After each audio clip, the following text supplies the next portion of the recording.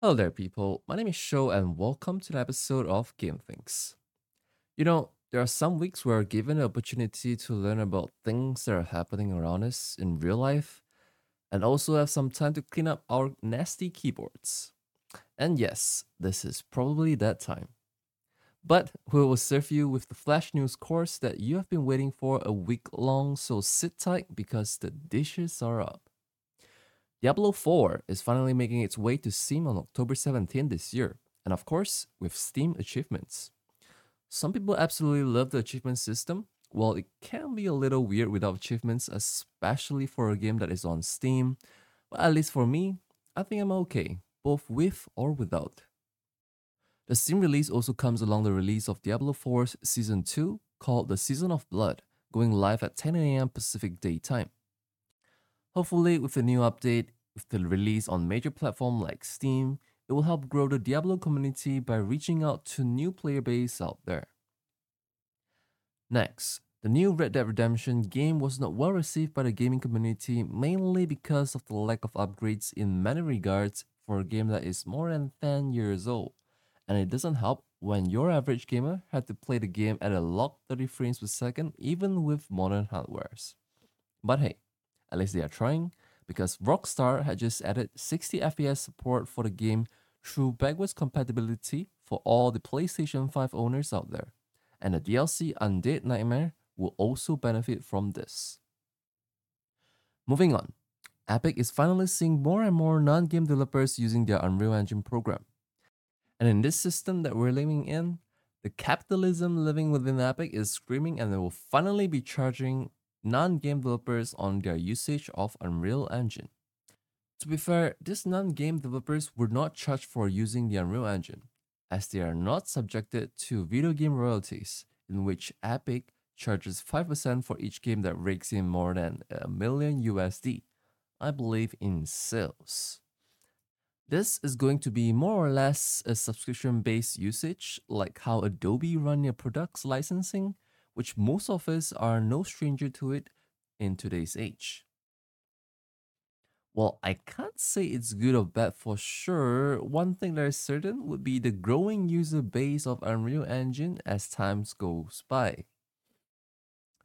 While the upcoming PC version of CD Skyline 2 will be released as scheduled, which is about less than 2 weeks' time on October 24th, the console version, however, had to be delayed to the spring of 2024.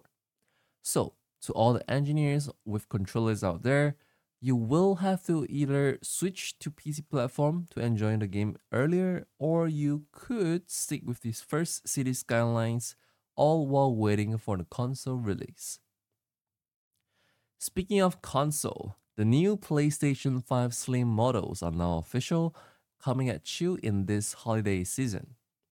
The new slim design had its volume and I quote reduced by more than 30%, giving it a slimmer profile and of course lighter than the previous models by 18% and 24% for the disc and digital version respectively. To those who are buying a digital version of the new slim model, you will have an upgrade path to purchase the Ultra HD Blu-ray disc drive for a PlayStation 5 as you see fit to enable physical disc compatibility, in which the disc drive will be sold separately for $79.99 US. New Slim models will be made available starting this November in the United States at selected local retailers and direct PlayStation stores online. The global launch of the new models will be coming in the following months, gradually but surely, with the digital version of the PlayStation 5 Slim coming in at $450 US and the disc version coming in at $500 US. A small caveat here would be a horizontal stand is included with the new PS5 model, but you will have to spend an additional 30 USD to get the new vertical stand, which is sold separately. Finally, at this point, this has to be a joke now. XDefiant is once again delayed after its public test session. Or perhaps there was never a firm release date to even begin with, according to the official website, and this is from an article, quote unquote, written by Mark Rubin, the game director of XDefiant. Anyhow, just play Call of Duty if you're craving for this sort of experience, maybe even Overwatch 2, all while waiting for this game. Coming to the game releases for this week, we have Forza Motorsport to those who are into the racing simulation genre, released on the Xbox Series X and Series S and PC on Tuesday, October 10th.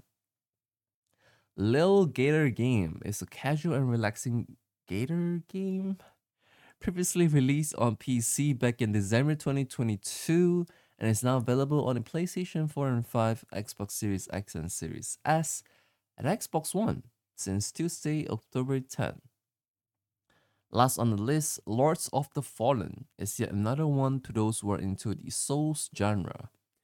Released on October 13 for the PlayStation 5, Xbox Series X and Series S, and PC.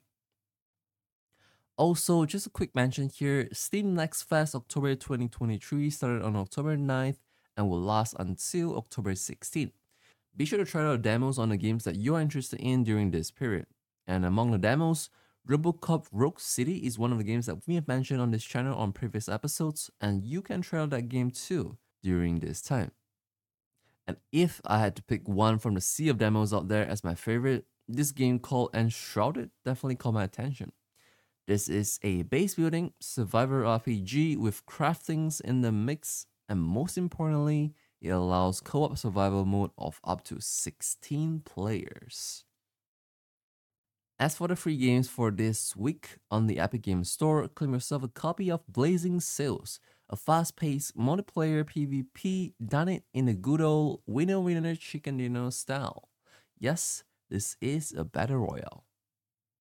Another game up for grab here is Cube Ultimate Bundle, which is a bundle of puzzle games that include the original Cube, Cube Director Cut, and Cube 2 Deluxe Edition. Remember to claim these games by or before October 19. And with that marks the end of this week's episode of Game Things.